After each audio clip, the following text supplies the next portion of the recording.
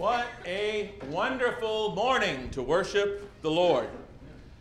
We want to thank everybody for being here this morning. Especially, we want to welcome all of our guests. We want you to know that you are indeed our honored guests, and we are privileged that you are here. And we would ask that you make sure, please, that before you leave here today, if you are visiting amongst us as our guest, that you would please make out a visitor's card. You should have gotten one of those earlier. If you did not, we would be glad to provide you with one. We would also encourage you to pick up a bulletin. There is an article in the bulletin that is there specifically designed for our visitors that you might get to know us a little bit better. And the last thing I'd like to encourage you to do, if you are a visitor amongst us, is to please take out your Bibles and follow along in this morning's lesson. We're all about the Bible. No doubt about that. I will tell you right up front, as a preacher, as a human being, I make mistakes. God doesn't. So please make sure you follow along in His Word, because His Word is perfect. And speaking of that Word, this morning I would ask everybody to please turn as we begin to the Gospel according to John, chapter 16. The Gospel according to John, chapter 16. John chapter 16 occurs in the middle of a section of Scripture wherein Jesus is meeting with His disciples that last evening before He is crucified on Friday morning. He has met with them and He has washed their feet. He's taught them a lot of invaluable lessons. And in John 16, in that context, He has something else to tell them. Again, the night before His crucifixion. John 16, verses 19 through 22. Jesus knew that they desired to ask Him, and He said to them, "Are you inquiring among yourselves about what I said? A little while and you will not see me, and again a little while and you will see me? Most assuredly, I say to you, you will weep and lament." See, Jesus knew He was going to be crucified. He knew what His disciples were going to go through. And He said, "You will weep and lament, but the world will rejoice, and you will be sorrowful. But your sorrow will be turned into joy. A woman, when she is in labor, has sorrow because her hour has come, but as soon as she has given birth to the child, she no longer remembers the anguish for joy that a human being has been born into the world. Therefore, you now have sorrow." Watch this. "But I will see you again, and your heart will rejoice, and your joy no one will take from you." Jesus was going to be gone over the course of 3 days, but He was going to come back. He was going to be there with His disciples. And He said, when I come back and you see me again, He said, you're going to have a joy that nothing will ever take from you again. Yeah, you're going to lose some joy. You're not going to have a lot of joy over these next few days. But when I come back, I'm going to give you a joy that nothing in the world can take away from you. Jesus explained to His disciples that He would give them a joy like His. In fact, it would be His joy. It would be a joyful fulfillment. It would be a joy on the inside, that even when something as final and horrible and fatal as one's own crucifixion was about to happen, they could still have joy. John chapter 17 and verse 13. Jesus, again, he knows He's going to be crucified, but He's still got joy, and He wants to share that. Even His own crucifixion could not rob Him of some joy on the inside. And so this morning, the question I have for all of us, do you, and I can't answer it for you, do you as an individual, not the person beside you, behind you, around you, or in front of you as an individual, do you have that constant, confident, and continual joy in your everyday life? Do you have it? Do you have that unbreakable, unshakable, untakable joy and security no matter what? When you turn on the evening news, when your doctor or some beloved family member or your boss gives you the bad news, do you still have that joy? If not, then the question becomes for us, how do I get it? How do I get it? How do I keep it? How do I maintain it? We could all use more. If you could use more joy in your life, raise your hand. If everybody here doesn't have their hand up, I want to talk to you after the sermon's over. The question is, Jesus promised it. How do we get it? How do we keep it? How do we maintain it? That joy that he said, I'll give you, nobody will ever take it away from you. It cannot be taken from you ever again. So we're going to talk about it this morning. To begin with, I want to share with you the story of a certain New Testament character. I want to talk to you about a man in the Bible whom the Bible gives absolutely no indication whatsoever had that type of joy in his early adulthood. As a young man, the Bible never once indicates that he had any such sort of joy. But later on, he admitted that he had learned the secret. He had learned the secret of being content no matter what. He had learned the secret of maintaining that joy even in the face of the most horrific circumstances and situations. He learned the secret of obtaining and maintaining a joy which the world could not take away from him, no matter what. I want that kind of joy in my life. That man's name, as you may have guessed, was Saul of Tarsus. Later on, he became known as the Apostle Paul, but as we see him as that young man where we don't see any joy in his life, Saul of Tarsus, I want us to understand a few things about him early on in life. He had grown up extremely religious. He was a very religious man. He was spiritually trained under one of the best spiritual teachers of his day. He was highly zealous, highly devoted, and indeed so dedicated to the religion of his upbringing, he was willing to kill for that religion. He was convicted. He was zealous. He was serious. Also, as a younger adult, he was connected to one of the most powerful religious organizations on the planet. He was connected. And not only did he have their ears, not only did they know each other well, but he had their backing and support to travel the known world in order to enforce their will at all costs and with extreme prejudice. He had the authority from them to travel the known world, their backing, and execute their will with extreme prejudice. We see all of this in Acts 22. Please turn there. He tells the story later on in his life about that time we just described in his life, and look what he says. We'll let you tell him in his words rather than listening to the ones I just gave you. Acts 22, beginning in verse 3.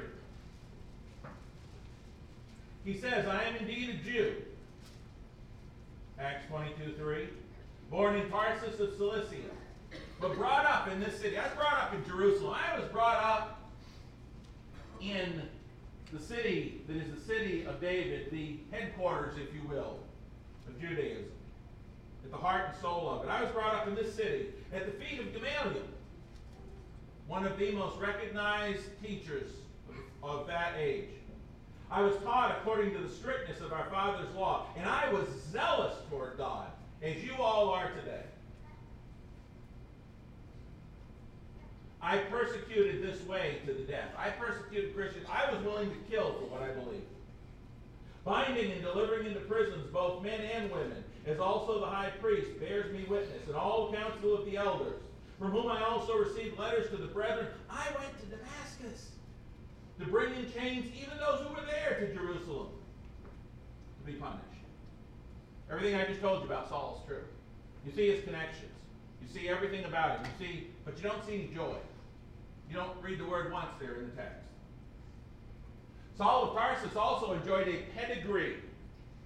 A pedigree which the power and influence of was unparalleled in the ancient world. He had it all going for him. Turn with me, if you will, to Philippians chapter 3. And again, he will tell you himself. He had a pedigree to die for. He had one that was unmatched and unparalleled. And he tells you that himself. Philippians chapter 3, beginning in the middle of verse 4. Philippians chapter 3, beginning in the middle of verse 4. Look what it says there. He says, if anyone else thinks he may have confidence in the flesh, I have more.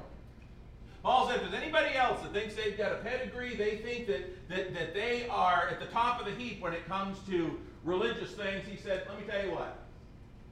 If I could use an old rap song title, can't touch this. That's basically what Paul's saying. Nobody's got what I got, okay? And he said, I'll tell you something. Look at his list. He says, circumcised the 8th day, of the stock of Israel, of the tribe of Benjamin, a Hebrew of the Hebrews. That's at the top of the heap.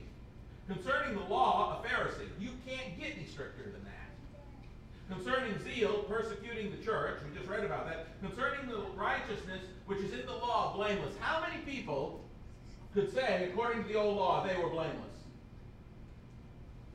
Nobody. Paul says, I got you all, baby. I got it all. I had it all. But you know what?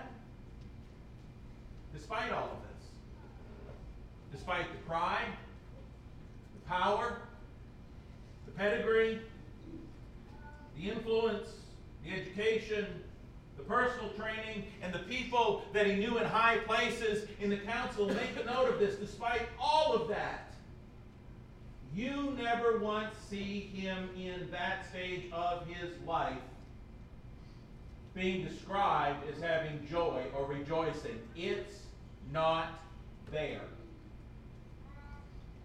Anywhere. You never see the words happy, joyful, or rejoicing connected to Saul of Tarsus until after he did the most amazing thing, the most stunning thing, until he did something absolutely spectacular with all of that power and influence.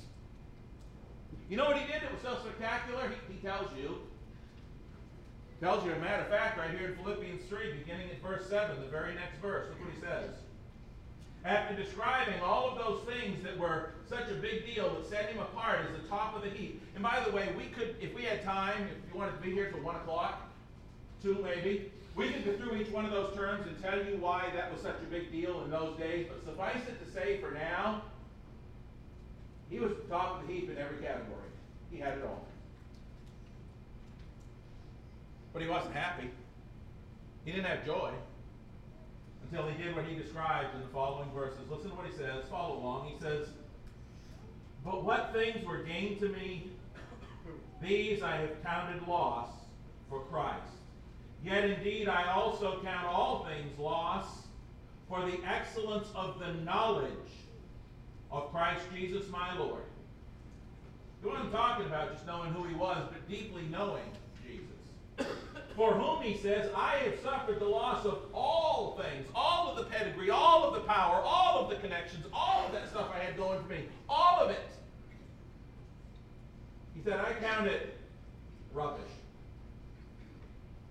You ever left your garbage out in a garbage can or dumpster on a hot week in Oklahoma in August, and you know, it gets a little noticeable, shall we say. After a while, Paul says, all that stuff that I thought was so precious to me, he said, you know what? It's a bunch of garbage compared to what I found in Christ. I count it as rubbish that I may gain Christ and be found in him, not having my own righteousness, which is from the law. Remember, he had said I was blameless. I did it. Doesn't mean he was sinless, different word. But that which is through faith in Christ, the righteousness which is from God by faith. Paul said, I consider all that garbage, watch this, verse 10, that I may know him. Not just know of him, but know him. And the power of his resurrection and the fellowship of his sufferings, being conformed to his death, if by any means I may attain to the resurrection of the dead. Don't miss this. Especially if you want more joy in your life. Don't miss this. It was only after Saul of Tarsus sacrificed everything on the altar and gave it to God, let it go, and put Christ at the top of his priority list. Put studying God's Word at the top of his priority list. Put preaching at the top of his priority list. It was only until he put God up there. He threw all that other stuff away like last week's garbage, and he began seeking and serving and submitting to and suffering for the Lord. It was only then that we find him getting this all-consuming, this constant, continual, consummate joy that nothing on earth could take. Nothing. No matter what they did, they couldn't take his joy when he was completely devoted to Jesus Christ. Let me show you that from many passages. Acts chapter 9, Acts chapter 22, and Acts chapter 26 all tell the story of Saul's conversion. They all tell and retell that story of when Saul of Tarsus went from having everything and never being joyful to surrendering it all up, counting it as garbage, and then coming to Christ, truly seeking and serving God with his every breath. Turn to me in your Bibles to just one of those, Acts 9. We won't go to his two retellings. We don't need to. Acts chapter 9. But if you want to look at this further later on this afternoon, check out Acts 9, 22 and 26. In Acts chapter 9, we see Saul is going on one of those trips. He's going to Damascus to put Christians under arrest. On the way there, Jesus meets him on the road, as it were. In verse 5, in verse 6, he calls Jesus Lord. He still isn't saved. He apparently believes because he does what the Lord tells him to in verses 6 and following. He still isn't saved. He spends 3 days without food or water, verse 9, praying, verse 11. But he's still not saved. Because we know from Acts 22:16 that 3 days later, he has to be baptized to have his sins washed away. He had his sins up until Ananias come to meet him 3 days later. But at any rate, what I want you to see here is that when Ananias does come to him, and he is baptized, verse 18, then in verse 19, so when he had received food, Acts 9:19, when he had received food, he was strengthened. Then Saul spent some days with the disciples at Damascus. The very people he went there to arrest, he spends time with them. He's made a complete turnaround. Then all who heard were amazed, and they said, is not this he who destroyed those who called on his name in Jerusalem, on this name in Jerusalem? And he's come here for that purpose, so that he might bring them bound to the chief priests. They were confounded. There was this incredible change. But Saul increased all the more in strength and confounded the Jews who dwelt in Damascus, proving that this Jesus is the Christ. And after many days were passed, the Jews plotted to kill him. Isn't that ironic? The very people who had given him authority to go there now try to kill him. Because he's had a complete turnaround. He's had a complete turnaround because he's put Jesus Christ on his priority list. You know what was number 2?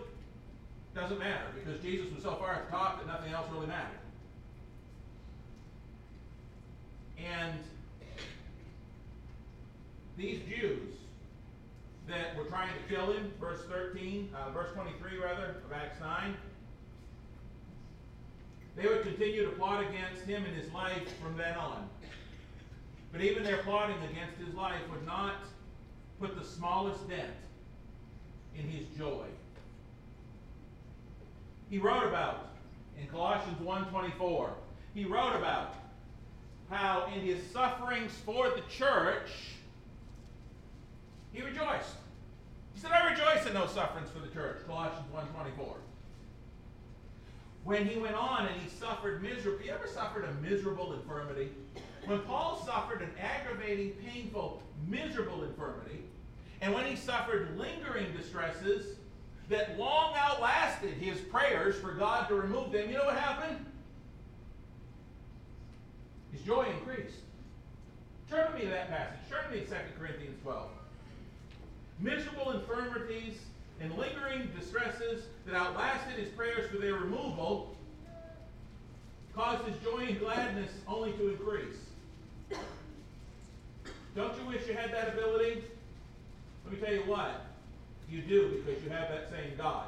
2 Corinthians 12, beginning at verse 8. Look what he says. 2 Corinthians 12:8. Concerning this thing I pleaded with the Lord 3 times that it might depart. He said, I begged God to take this more than once. And God said to me, verse 9 of 2 Corinthians 12, my grace is sufficient for you, for my strength is made perfect in weakness. Translation, if I may.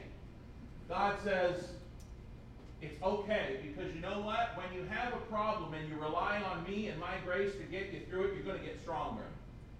Trust me. If I may paraphrase that terribly. My grace is sufficient for you, for my strength is made perfect in weakness. Then look what Paul says. He says, therefore most gladly. He's happy. He says, most gladly. I will rather boast in my infirmities, that the power of Christ may rest upon me. He said, knowing that God can work through me and for me when I'm at my weakest, that makes me happy. Not only does he say in that verse that he most gladly will boast, look at the next verse. Therefore I take pleasure. He's pleased. He's rejoicing in infirmities, reproaches, needs, persecutions, and distresses for Christ's sake. For when I am weak, then I am strong. Paul says, I can be so happy in the midst of these things because of God working with me, because I rely on him more. Do you rely on God more when you're hurting or when everything's fine? With me, it's more when I'm hurting, right? You pray more when you're hurting. You pray more when this is what this is talking about. He's in a bad situation. But he's relying on God more, and he realizes he can trust God more, and his faith is growing, and he's getting happier, most gladly. He says, troubles and hard time, bring it. Because God is with me. Brethren, even in the face of the most terrible trials, worst things you can think of, impending imprisonment and sudden death that were all in his not too far distant future, none of those things could take away his unshakable, unbreakable, untakable joy. Turn to me in your Bibles and let us see this in Acts 20, verses 22 through 24. His joy in the midst of the worst of times could not be lessened, it could not be loosened, it could not be severed from or taken from him. Acts chapter 20, verses 22 through 24. This ain't in Bible class. I love to hear those pages turn. That means we're following. You trust in God's word and not mine. Let's take God's word. Acts 20, verse 22. He says, and see, now I go bound in the Spirit to Jerusalem, not knowing the things that will happen to me there, except, he said, I don't know what's going to happen, but except for this one thing, that the Holy Spirit testifies in every city, saying that chains and tribulations await me. The Holy Spirit's telling me every little city that I travel to, if I head to Jerusalem, every time I get the same message.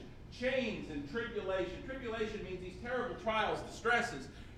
He said, that's what's coming for me at Jerusalem. But you know what?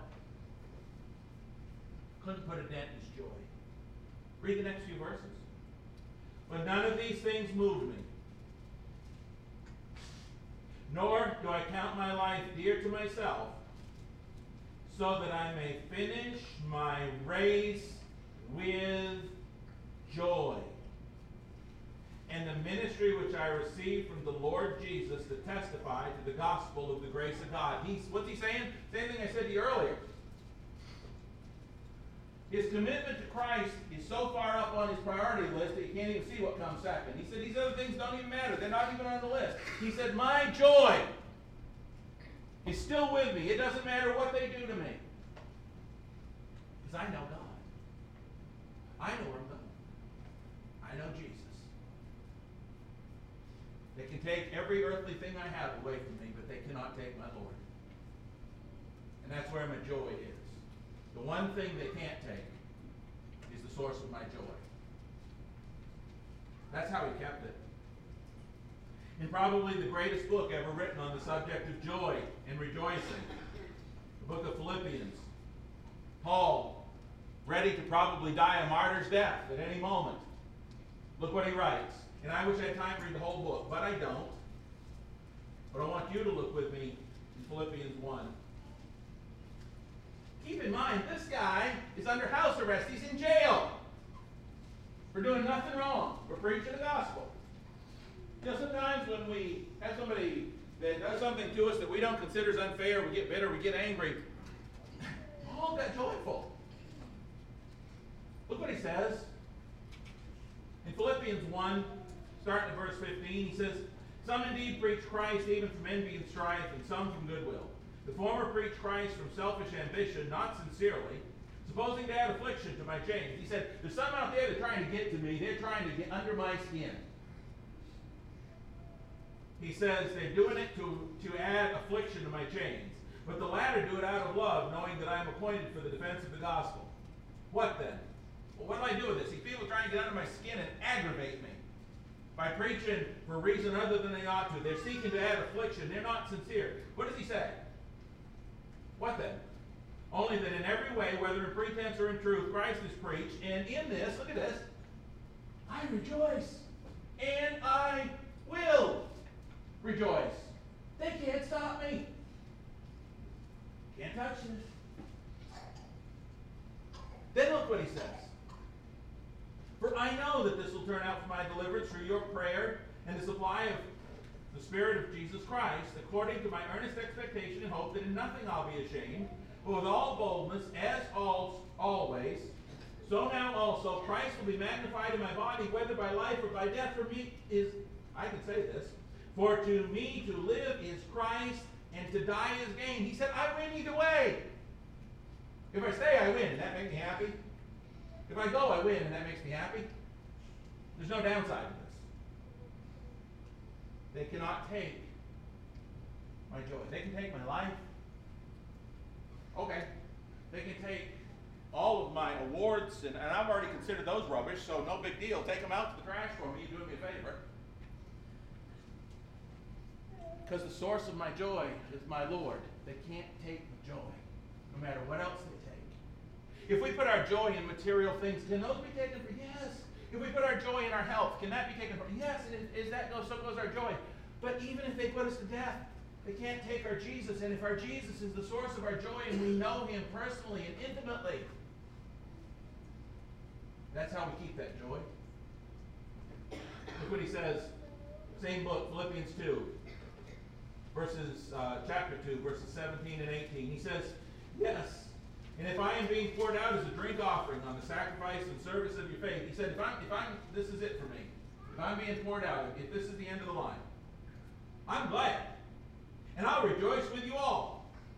For the same reason, you also be glad and rejoice with me. Did they take his joy? Couldn't touch it. He writes later on in the same book, rejoice in the Lord always. And again, I will say rejoice. Philippians 4:4. Brethren, I want you to understand as we read some of these things, you've got to understand this. Please. Paul was not like that because he was some sort of spiritual Superman. He didn't have a cape and tights and, the boots and everything and fly around to the first hand. It's not the way it worked. Paul was every inch as human as you and I are. Paul hurt. He was persecuted. He had problems. He wasn't a spiritual Superman. He wasn't endowed with something that this joy that nothing could take with him, like he's one of a kind. He had the same God and the same source for it that you and I do. And I know this because of what he wrote to the first century congregations of common, normal, everyday, and I don't like that term, common Christians, because I don't think any of us are common. We're peculiar people, right?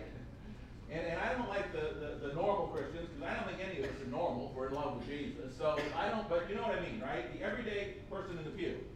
Look what he wrote to them. He wrote to them that they had the same sort of joy, and they just needed to be made aware of it. Look how many times he says something like that. Turn with me to Romans 5. If you think, well, you know, Paul was some spiritual superman, number one, he wasn't. Impervious to what we go through. But even if you think that way, take a look at what he told the brethren in the congregation in first century Rome, in the Lord's church there. They should have this joy too, he said. Look at chapter 5 of Romans, verses 1 through 4. Therefore, having been justified by faith, we have peace with God through our Lord Jesus Christ. There's the source of your joy. Through whom also we have access by faith into this grace in which we stand. There's a reason for joy if you're in the grace of God. And we, look what he says, we, not I, all of them, we, the church there, we stand and rejoice in the hope of the glory of God. And not only that, but we also glory in tribulation. And he goes down through and tells us why. Because of God. The fact is, he said everyday Christians have that same joy. Look in Romans chapter 8. Romans chapter 8. Start at verse 35. Who shall separate us from the love of Christ? Shall tribulation, hard times, or distress, or persecution, or famine, or nakedness, or peril, or sword? As it is written, for your sake we're killed all day long. We're counted as sheep for slaughter. Can these problems separate us from the love of God? He said, no, verse 37. And all these things were more than conquerors through him who loved us. For I am persuaded that neither death, nor life, nor angels, nor principalities, nor powers, nor things present, whatever it is you're going through right now, nor things to come, whatever the future holds, nor height, nor depth, nor any other created thing shall be able to separate us from the love of God, which is in Christ Jesus our Lord. That's why he had joy. They can take it all, but they can't take my Lord, so they can't take my joy, because that's where my joy is. In Romans 14:17, he told us that the kingdom of God is not eating and drinking, but righteousness, peace, and joy in the Holy Spirit. The church, the kingdom, is all about righteousness, peace, and joy. It's a place of joy. It's a place that encourages and exudes joy. In Romans 15:13, he says, now may the God of hope fill you with all joy and peace in believing. In the first century congregations of Church of Christ in the Galatian region, he wrote to them about the fruit of the Spirit. What did he say one of them was? Love, peace, patience, joy. Colossians, he said, had their joy only strengthened in the midst of their suffering. Colossians 1:11. The Christians in the church in Thessalonica managed to have their joy in the midst of much affliction. 1 Thessalonians 1:6. Peter. Wow. Peter, in 1 Peter chapter 1, verses 1 through 9, he's talking to people who have been scattered. They've lost their homes. They've been chased off from their homes. They've been scattered. And he writes to them. He tells them about their inheritance in heaven. Then he says, you're going to go through some fiery trials. Verses 1 through 9, 1 Peter 1. You're going to go through the fire.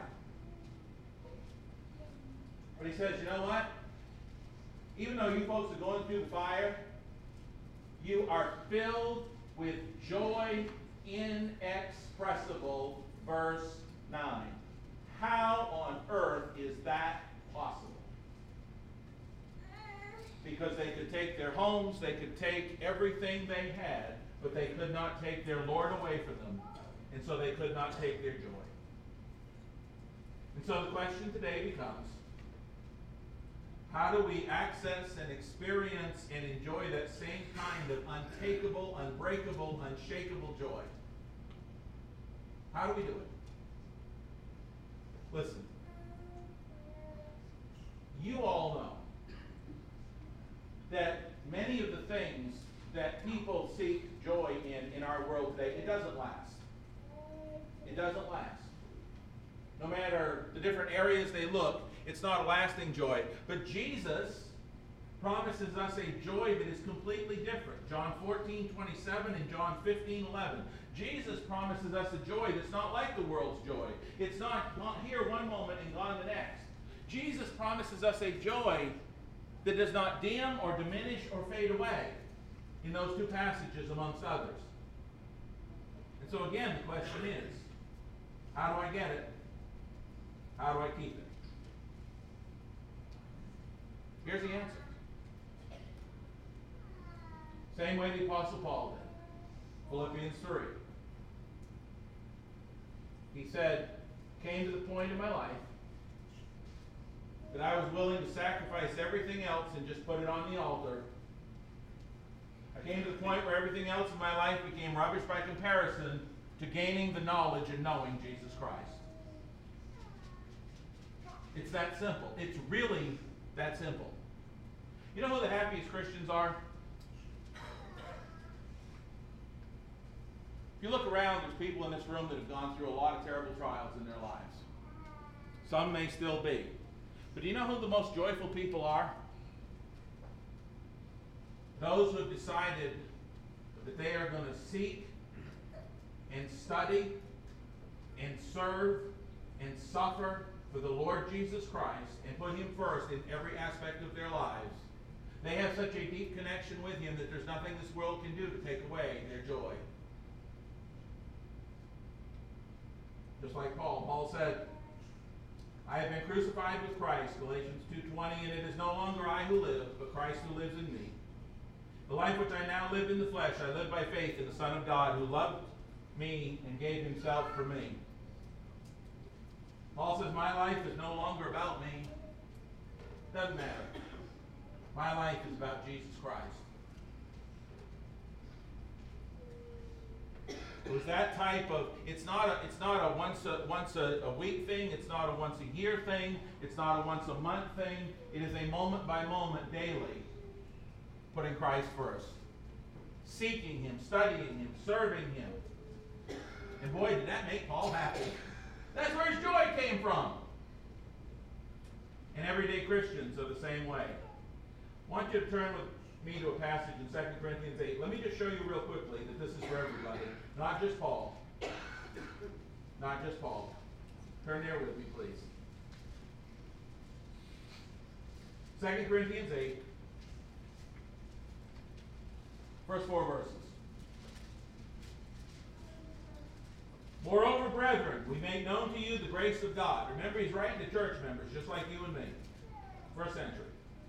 Bestowed on the churches of Macedonia, that in a great trial of affliction. Notice these people were under a great trial of affliction. The abundance of their joy. Listen.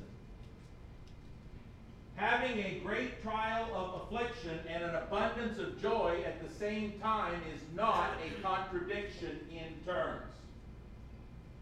You can be going through the one and still have the other. At least according to this, these common, everyday, quote-unquote, church members did that. He said that in a great trial of affliction, the abundance of their joy and their deep poverty abounded in the riches of their liberality. For I bear witness that according to their ability, yes, and beyond their ability, they were freely willing, begging us, imploring us with much urgency that we should receive the gift and the fellowship of ministering to the saints. They had heard that there were other Christians that were in need, and these people that were so poor, like the old, I'm going to date myself here, the old Bill Anderson song, poor, with like three O's, right? These people were dirt poor. They didn't have anything. And yet, in their affliction and poverty, they begged Him. They said, let us help.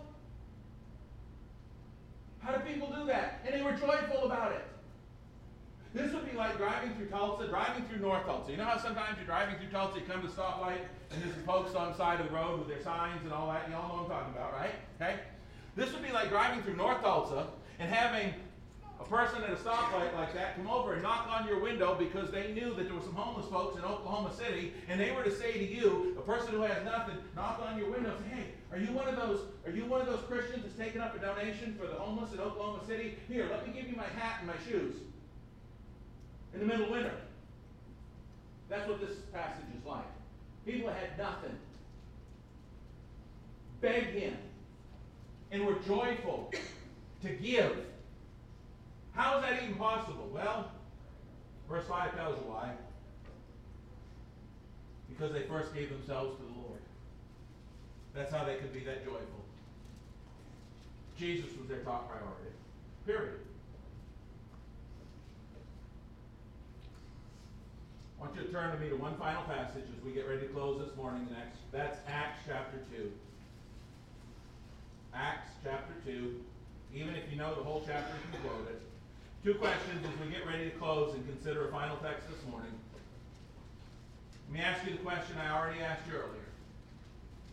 Do you honestly, constantly, and consistently have that kind of unshakable, untakable, unbreakable Christ-like joy that we have talked about this morning? Do you have that forever and ever and always being strengthened in your life? Do you? That's question number one.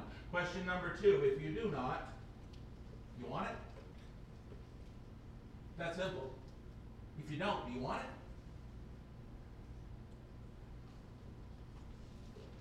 Because it begins, same place it began for Saul of Tarsus, begins when you decide to change your mind. That's what repent means. In Acts chapter 2, we see that word repent in verse 37. When they said, verse 37, they said, men and brethren, what shall we do? Verse 38, Peter said to them, repent. Begins with changing your mind. Changing your mind and putting God at the top of your priority list over everything else. And then being baptized for the forgiveness of your sins. That's what Peter says right there in Acts 2:38. You can read it in your own Bible.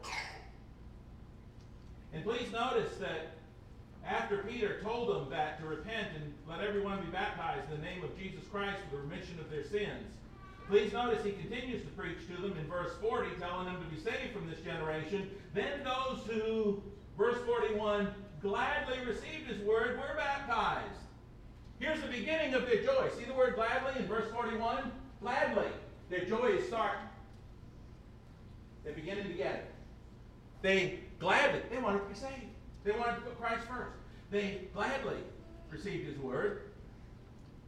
You see that in that passage. And then they rise to walk in newness of life. We see that in many other passages. Acts 22:16, Romans 6:3 and 4, 1 Peter 3:21. And what was this new life? This new life was seeking and serving and getting to know and suffering for God. Now, that's where you start to enjoy this incredible joy. You recall the story of the Ethiopian eunuch in Acts 8. After he saved, he went on his way what? Rejoicing. That's where it starts. How do we keep it beyond that? Well, here's how. Because sometimes you get baptized and you're joyful and then it's kind of, and you don't maintain it. It doesn't strengthen. How do you strengthen it? Here's how.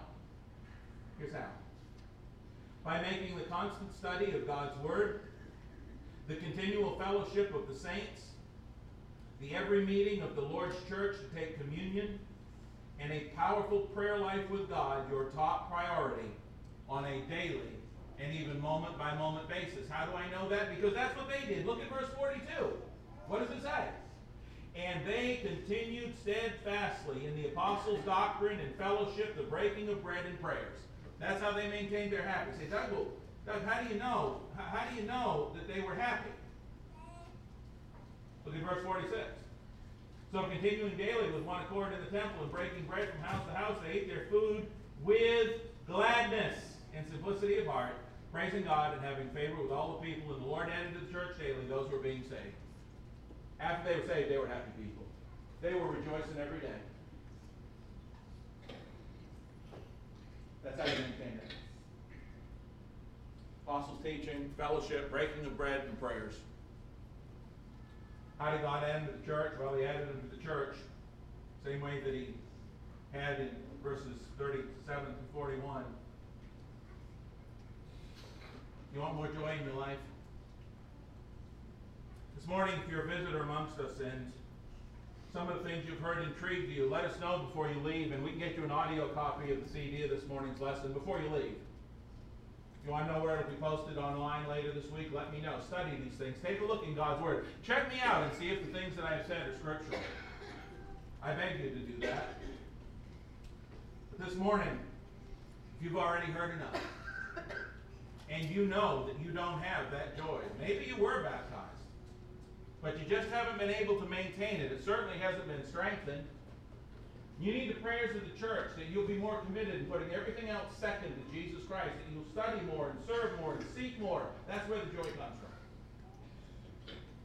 We'd love to pray for you, but maybe you're somebody here who's heard enough and you understand that you need that joy and you've never been baptized for the forgiveness of your sins. Let me tell you what. I didn't grow up in the church, and at 26 years old, it was a wonderful thing to come out of that baptistry and know, according to this, my sins were forgiven. That's a joyful thing, let me tell you what. You want that joy this morning? If there's anything we can do to help you increase your joy, please let us come to the front.